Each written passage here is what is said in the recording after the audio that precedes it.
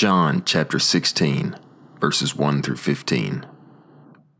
These things I have spoken to you, so that you would not be stumbled.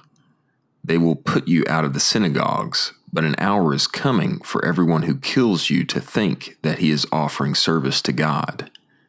And these things they will do because they have not known the Father nor me.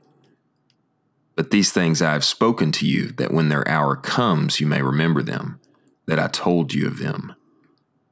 Now these things I have not said to you from the beginning, because I was with you.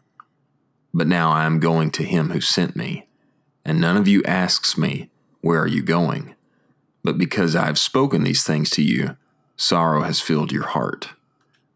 But I tell you the truth, it is expedient for you that I go away. For if I do not go away, the Comforter will not come to you.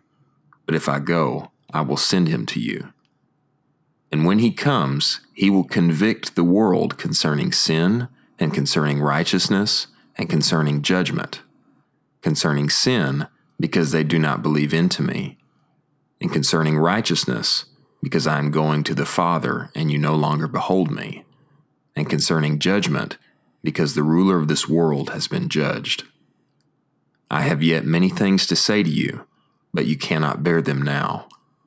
But when he, the Spirit of reality, comes, he will guide you into all the reality.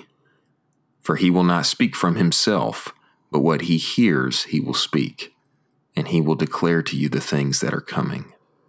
He will glorify me, for he will receive of mine and will declare it to you. All that the Father has is mine. For this reason I have said that he receives of mine and will declare it to you.